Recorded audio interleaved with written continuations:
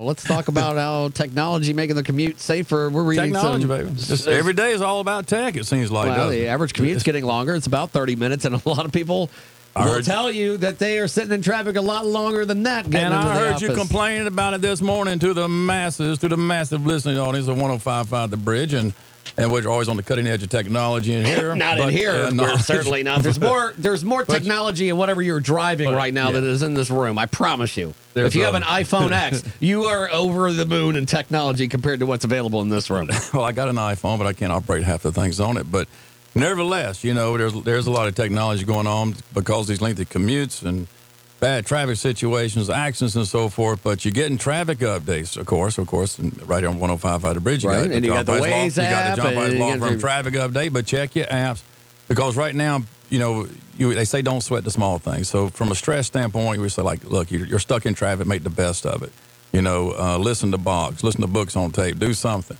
But you know what? We're wasting anywhere from $160 billion in extra gasoline consumption just sitting in traffic, and going time. nowhere per year. And in 2014 alone, American drivers spent 6.9 billion hours of their collective lives stopped in traffic box. I mean, come on. That's nuts. There has to be a better way. There's got to be a better way. There has to be Well, they're trying to make better ways, and one of these doing is with vehicle-to-vehicle communication. Now, we're still a few years away from this, but they're getting these cars now where they can talk to each other, through the airwaves, I guess, and they're telling each other how fast they're going and where they're at and what lane they're in. You've got lane assist and things like that now, but we got some of that now. I've got some on my new truck, and lane warnings, departure warnings, and sometimes you get too close to the vehicle in front of you, it beeps. Which being a safe driver, I very seldom hear, but every now and then when I do, it is helpful. So we're thankful, but you're going to get vehicle-to-vehicle communication, what they're going to call V2 tech and that sort of thing, but that's still really a few years away. We'll see how soon that gets here. We've already got the smart systems, these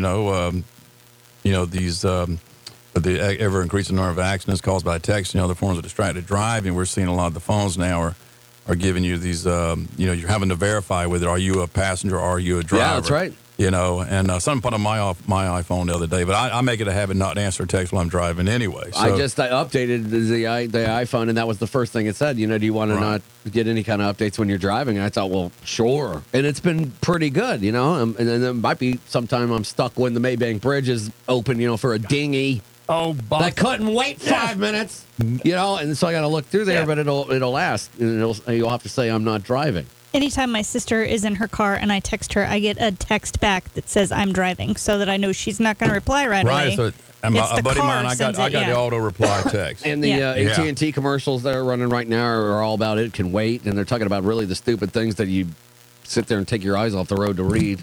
And really, I would urge you to try it if you're not, because I don't miss the phone buzzing and ringing and feeling like like Pavlov's dog. I got to pick that sucker up and check it out. Not anymore. It's kind of nice. Well, like my wife, she just doesn't respond to a text while she's driving, which is good. And as soon as I'll text her, I'll say, okay, she must be driving. But, you don't get anything back. So a few minutes later, you text again. You text her, yeah. And then I start worrying, oh, my gosh, is she okay? You start panicking, so, hey, honey, talking to a friendly service representative at Diamonds Direct.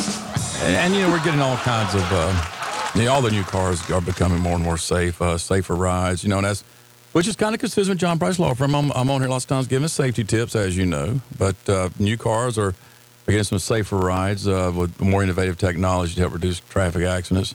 Adaptive cruise control, automatically slowing your car down as traffic fluctuates. We're seeing those features now becoming more popular.